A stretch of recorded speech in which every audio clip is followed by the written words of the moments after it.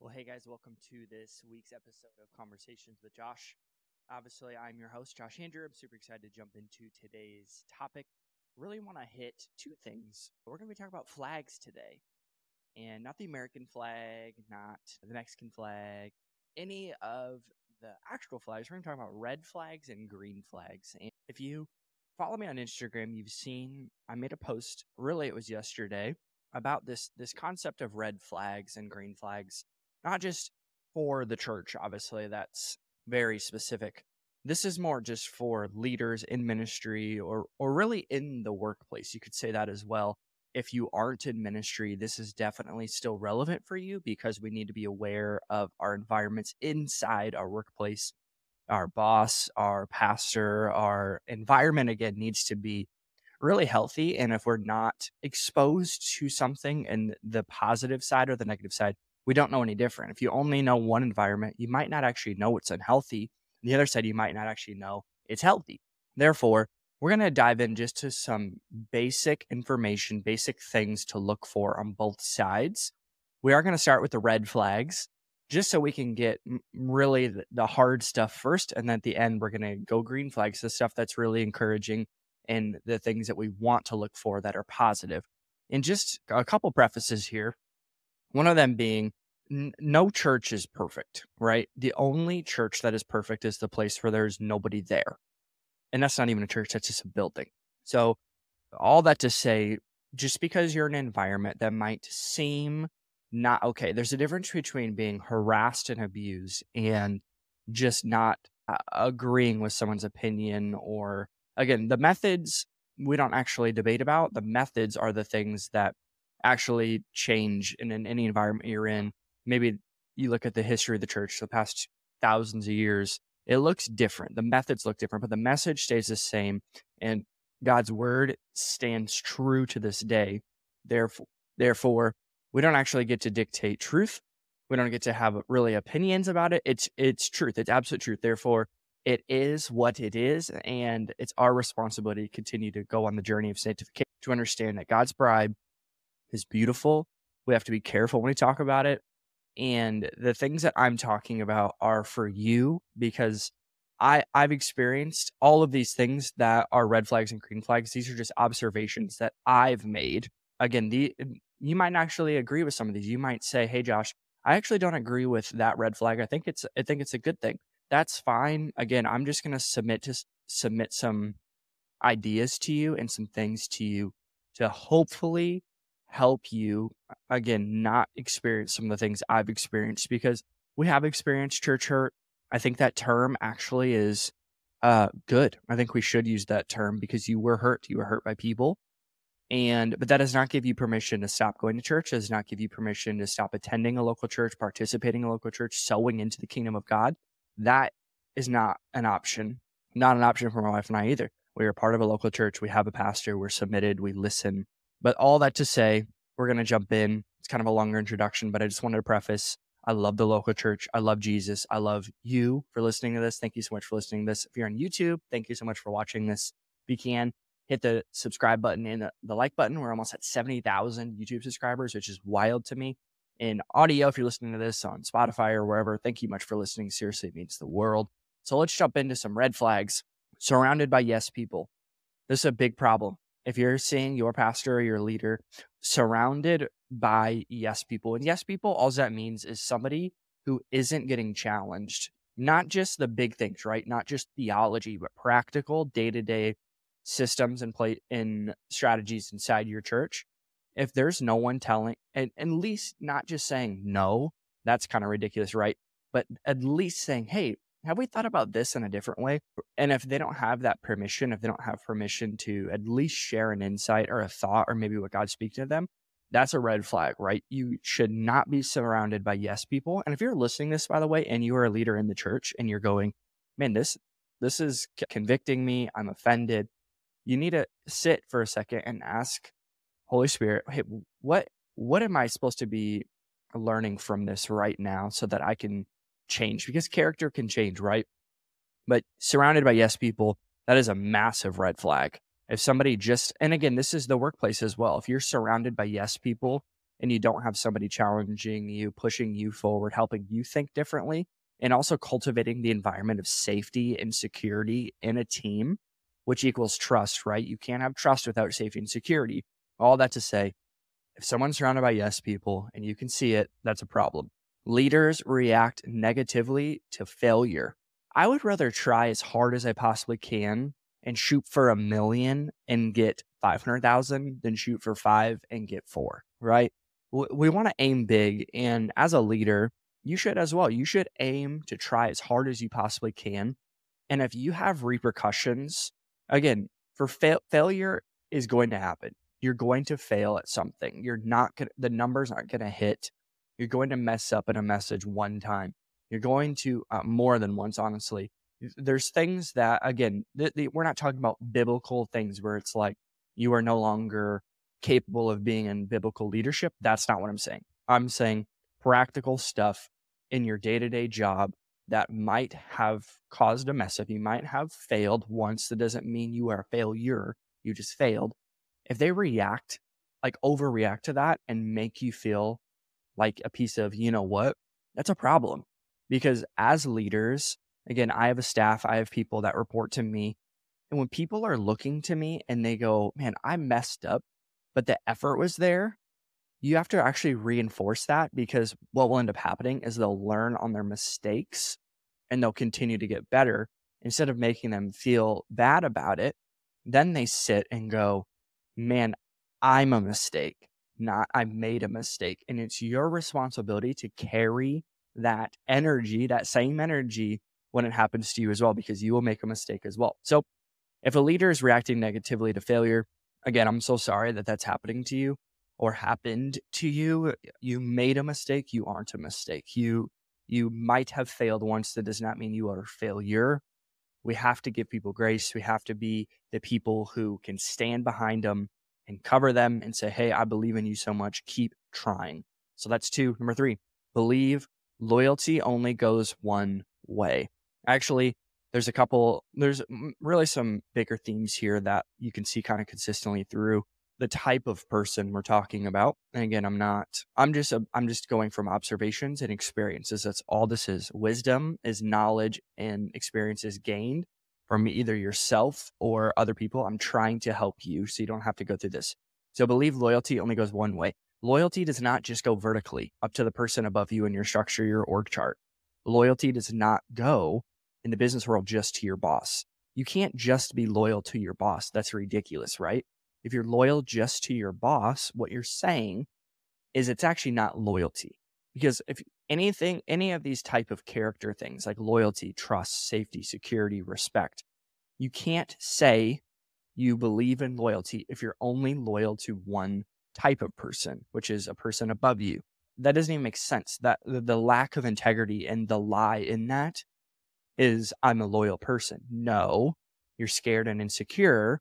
Therefore, you have to make people report to you and be loyal to you only in one way. That's a problem. Loyalty does not go one way. It goes both ways. Think about this in a relationship, right?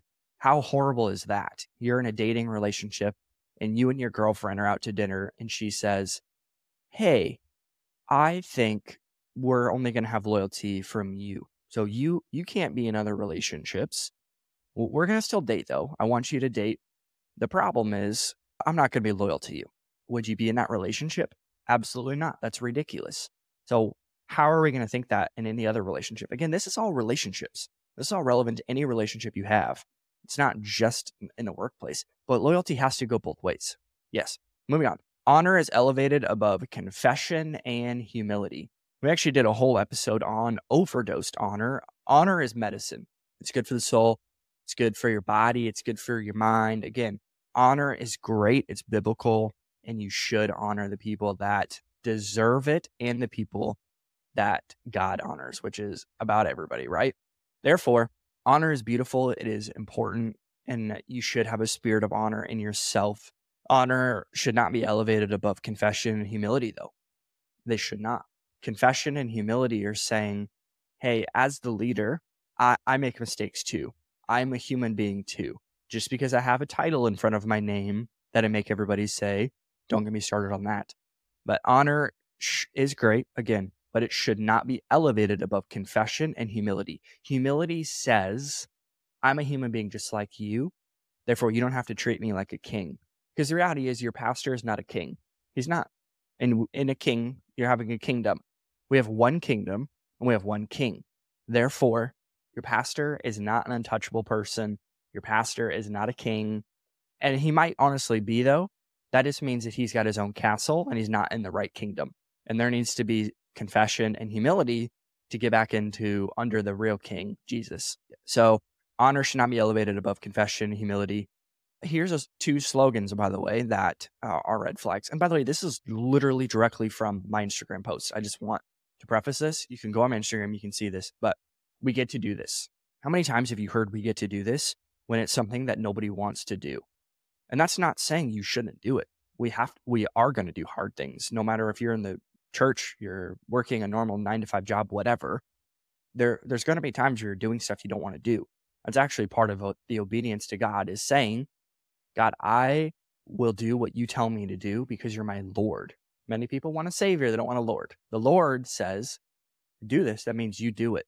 The problem is when it's a consistent statement that you're hearing in an environment that's telling you, we get to do this.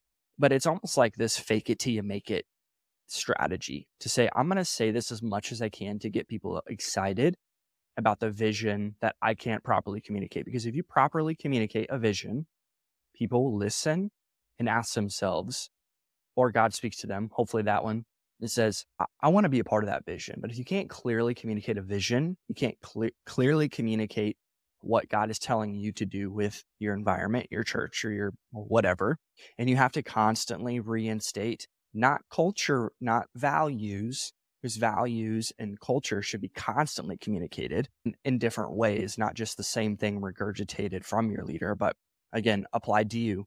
But if someone's consistently saying, we get to do this, we get to do this, we get to do this, I would venture to say a couple things. One, they're probably not doing it. They're probably saying that to get you excited about doing something they are actually not willing to do. Don't follow a leader who's not willing to do what they're asking you to do. That's horrible. And also, they don't know what they're saying. They just hear that in the church. And again, we mean well, we have pure intentions, but we just say things because another church said it. And we think because that church said it, that means that if I say it, I'm going to get the same results as that church. We all know that's not how God works. It's not how God works. God doesn't say, he does that with his word, right? He does that with the 66 books in the Bible, but he doesn't say that with just some random value a church in Australia made or a church in Europe made, that we go, that sounds really good. I think I want to try that because their church is exploding, which it might not be exploding. Their social media person might just be better than yours. Yeah, so that's a red flag. We get to do this. Okay, cool. Let's say that once and then never say it again. Another statement, this is how we've always done it. Yikes. Again, right at the beginning, I said, we are married to the message. I'm married to the message of Jesus. I'm married to the plan A of God's earth, which is the local church. I'm married to that. I'm not married to methods. And when somebody says, this is how we've always done it, shows a lot. And when we could probably have a whole podcast about that specific saying, this is how we've always done it. Okay, cool.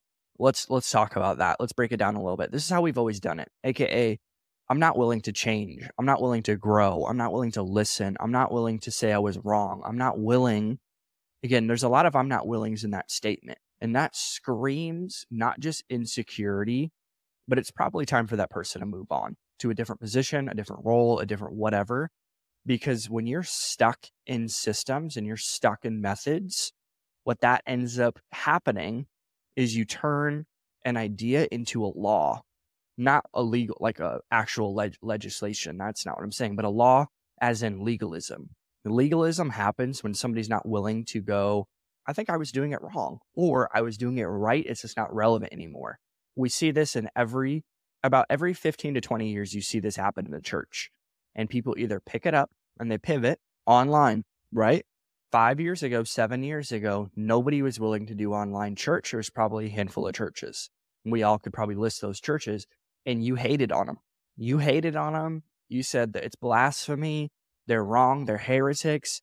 and 2020 hit and you called them up, you emailed them, you watched their YouTube videos, and you said, how do I do this?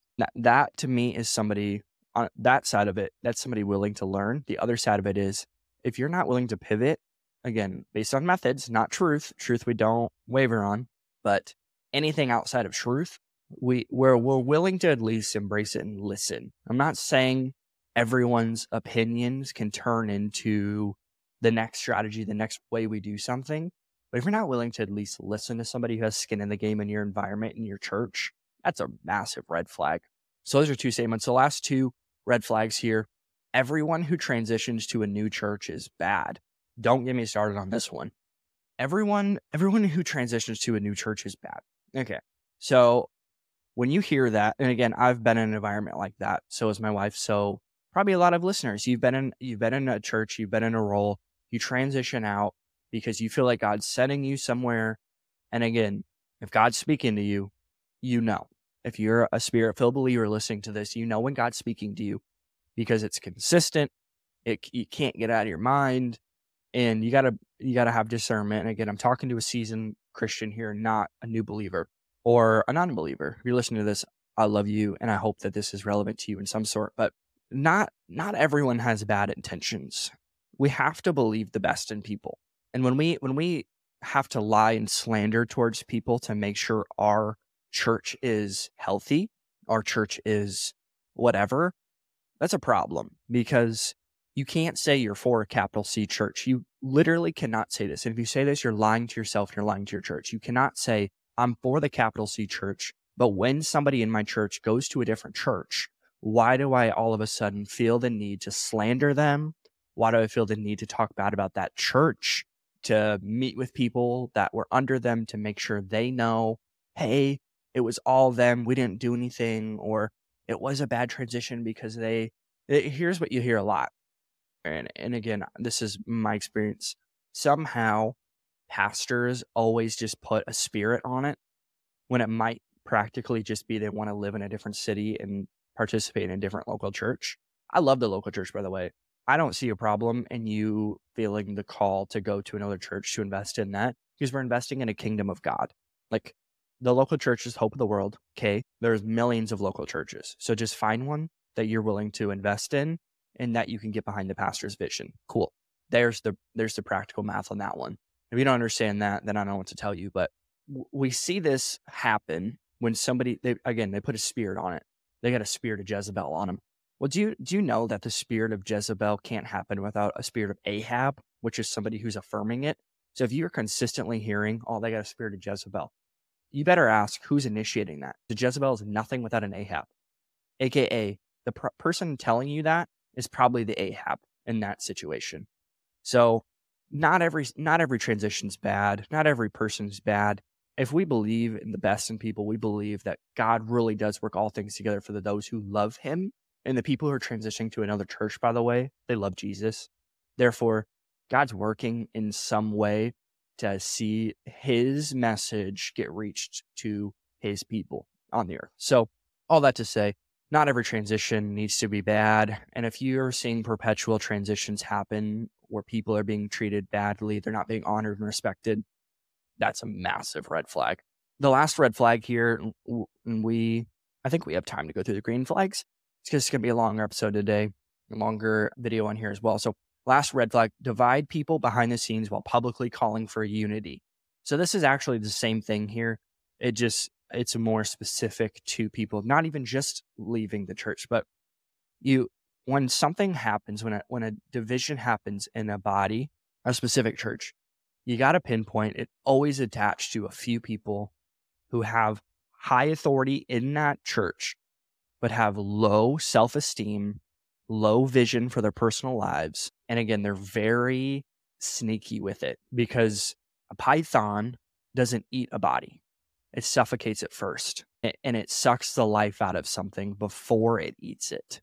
So when you're around somebody and they're constantly taking the life out of you, when you leave and you're drained, and you're going, man, they're kind of talking about a lot of people behind their back to me, which, by the way, that means they're talking about you as well. Don't get me started on gossip because it happens way too much and we don't talk about it.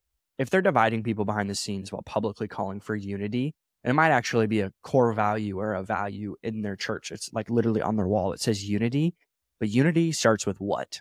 You. Unity starts with you. And if you're not willing, again, to be married to the message, not the method, and unity does not mean conformity.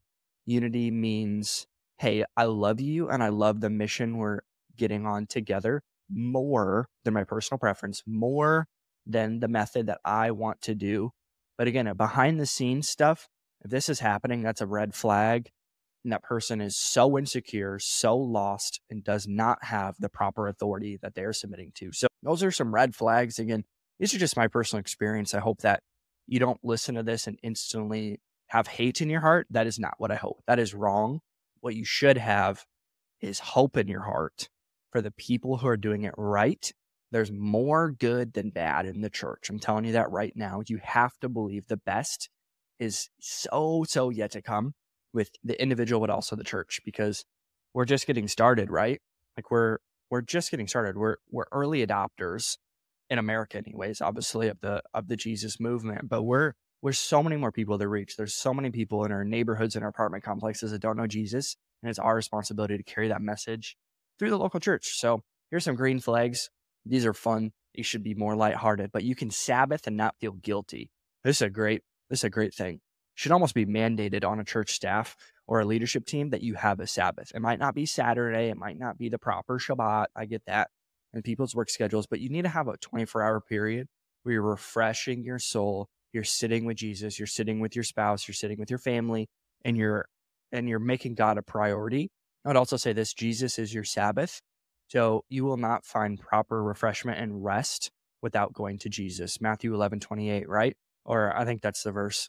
If you're tired and weary, you need to come to Jesus. You need to go to Jesus.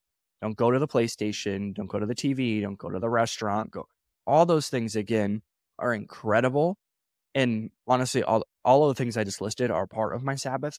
But the first thing that I go to in that day is Jesus. And I just bring Jesus in on all of those things. So you should not feel guilty about having a Sabbath. If somebody makes you feel bad about having that, point them to the Bible, because it is an absolute mandate for you as a believer in Jesus to have a Sabbath. Team has expectation. In expectation, you can feel it. When you're in a room, again, it might be 5 people on your team. You can feel the expectation in the room of saying, man, I'm expecting God to move. I'm expecting God to do something. He's going to do the miraculous. Someone's going to get saved today. There's an expectation on a team. It's bigger than excitement. Excitement is fleeing. It's temporary. Expectation is saying, man, God is going to do something here. Not just one person saying that on a stage, but you can feel it in the room, a spirit of expectation. The Bible is unapologetically preached. The Bible should be unapologetically preached. The Bible is an absolute truth. Everything in it, again, is our roadmap to walk this Christian life out with Jesus. And there's a whole nother conversation we had about biblical literacy, because I believe I would say most, I don't mean that. Some preachers are preaching an Old Testament moralism message every Sunday. That's a problem, right? So let's preach Jesus. Let's talk about Jesus. He's the way, the truth, the life. Therefore, nothing else matters besides that name and that name only. Everything else, again, can create change temporarily, but Jesus is the one who produces the Zoe life, the abundant life. So green flag, open communication is encouraged. Open communication should be encouraged. Hey, I love your feedback. You're a servant leader in our church. That means you should have an opinion about this. You should care about this. You should challenge them. You shouldn't wait for me to challenge somebody. Open communication is saying, man, I love your thoughts. I love your insights on this. You matter to us. Open communication. Clear vision and values. I didn't say vision and values, because every church has vision and values. But is it clear? Is it to the point? If I ask you right now, what is the vision of your church? Could you tell me? Not reach people. Maybe that is your vision statement. That's awesome. That should be the goal, right? But clear vision and values. You got to have a clear vision, and your values need to be as clear and concise as to the point, because again, without clarity, there's blurriness, and blurriness makes people wander, and without vision, people perish, right? Without vision and without a clear vision, you're going to get wanderers. We don't want wanderers. Green flag, clear vision. Intellectually honest. Are we being honest in the church? Are we being honest about our numbers, our attendance, our followers, our friends? We need to be honest. Honest with ourselves first. And that takes a different level of self-awareness that you might not have right now, and that's okay. You can grow in self-awareness. You just got to understand how to discover things in your life that you need to grow on. So intellectually honest, rooted in the local community. Yes, you should reach the world. Strive for it. Sure. You're not going to reach the world unless you reach your neighbor. And that doesn't mean, by the way, that you only do services and you don't actually do anything else with the local community, your local environment. The local environment says, hey, we're here to partner with you and be a part of the community, of the ecosystem of our city. That's what the church is. The church isn't the segregated, separated from the city and your neighborhood. We're the only ones who have this. So we're the only ones who have to make change. That's a problem. You got to be able to partner with your community partners, the people who are making change in your community. Unrelenting dedication to reach people for Jesus. You gotta be unapologetic about that. And a church who doesn't reach new people for Jesus might die out within 5 years, or what will happen is the attendance will drop by like 50 or 60%. And the people who only go to that church, all they care about is their incubation of community, which, by the way, is not the mission of God. The mission of God is not for you just to have an incubator of people sitting around singing Kumbaya, not reaching new people for Jesus. And again, reaching people with Jesus doesn't just happen on a Sunday salvation call. It happens over coffee, which if you're a pastor listening to this, if you're a leader listening to this, you need to have friends and people in your world who are not yet followers of Jesus, because you're telling your congregation, I'm not willing to do so, therefore they're not going to do it. What walks in you runs in them, right? We've heard that 1,000 times. So you need to have people in your world who don't know Jesus, and you should be actively talking through the message of Jesus, the gospel message, through one-on-one dialogue. They practice what they preach. This one's pretty straightforward, right? They practice what they preach. Are the people who are in leadership practicing what they preach, literally what they preach? AKA, are they sharing the gospel with people? Are they growing in their relationship with Jesus? Are they being sanctified? Are they having accountability? All these things that you hear, their messages, even their leadership messages on team night or whatever, and you're hearing it and you're going, that sounds really great. I don't think you do that. And they might be doing it. You're just not asking them. And again, don't be that guy who's like trying to point out faults in people. That's weird. But you do want to have somebody who's the same person publicly and privately, and they're practicing what they preach. Last two green flags here, and then we will be on our way to the next week. But open-minded. The people in your world should be open-minded. That's a green flag. Somebody's open-minded. They're willing to listen to you. They're saying, hey, I'm not the only expert here. I'm not the person who knows it all. I would love your insight on this. That's somebody that you can get behind and love on and encourage and, again, follow. Open-minded. The last one, kind of said this earlier, but a desire to reach the lost. There's a difference between having an idea or being able to just talk about reaching the lost. And having a desire, which a desire, that means it's in their heart. That's a conviction that says we are unapologetic about reaching the lost. We will reach the lost. We will go into our city and make disciples, because that's our commission. That's co-mission. That's partnering with the mission. We don't get to invent the mission. The mission's already been mandated 2,000 years ago by Jesus. Our job's to partner with that, which is reach the lost, to seek and save the lost, right? And that doesn't happen just by forcing other people to do the things. You stand up and do it. You stand up and invite that person at church. You model what it looks like to be a person who loves Jesus so much that you love what he loves, which is people. So you should have a desire. So a couple of reminders here, and then we'll be on our way to the next week. But the only perfect church is the one with no one in it. The only church that is perfect has nobody in it. And that's not a church, it's a building. This does not give you permission to abuse people for your personal gain or to get people to stay in your church because you're insecure. That's not what I'm saying. And again, that's what we hear, right? When you have been hurt by the church, people always go, I'm sorry the church hurt you. That was people, not God. That is true. Then they go, the church is made of broken people. And that's not giving an excuse to the abuse you experienced or the hurt or the trauma you experienced. What that is saying is we all should not be treated with badly or with a bad spirit attached to it. What that is saying is, man, nobody's perfect. People make mistakes. People are not mistakes. People have trauma in their own. People, again, all that, God's perfect. Nobody else is. And the last question here, and then we'll be done. Are you supposed to be the solution to the things that I just talked through that you, in your heart, you're feeling, oh, that's my environment? Are you supposed to be the solution to that? My guess is yes. And again, this is, if it's abuse, you need to get out of that environment. That's not just physical abuse. That's mental, spiritual, actual abuse. You need to leave that environment. You should leave that environment. You should not be abused in any context. That's not okay. And that breaks God's heart. And those people will be responsible to God when they get to heaven. So are you supposed to be the solution to these things that you're seeing? Again, probably more practical than not, you are. But if you're seeing things and you're going, I don't think I'm supposed to be the solution of this, maybe you're just supposed to learn from it and take it into your next season. Learn from it, move on. Again, that's wisdom. Wisdom is taking experience, applying it and learning from it, and not taking it and carrying it into your next season, carrying that hurt in your next season, all that. So are you supposed to be a solution to it? You're supposed to learn from it. That's really the prompt. That's the question. If you can answer that, you can tell these red flags are a sign that you need to leave, or honestly, a sign to actually stay, because it's easier to leave or it's harder to stay. All that to say, don't give up on the church because someone misrepresented Jesus through their insecurities.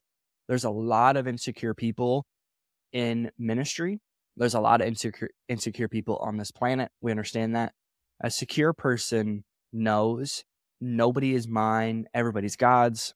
The vision God is giving me is clear. We are unapologetically going to reach the lost and get to know Jesus more through our day-to-day walk. So thank you guys for listening to this. Again, if you're in an environment like this, please, message me. I'd love to talk to you through it. I can't guarantee that I have all the answers, but I do have listening ears.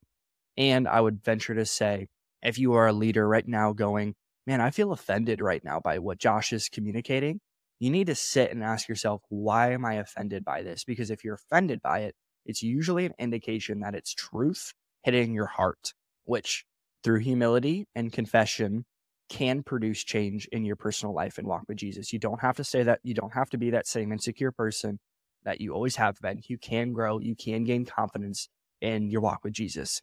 Thank you guys for listening to this. We'll see you next week. I'm so thankful for each and every one of you.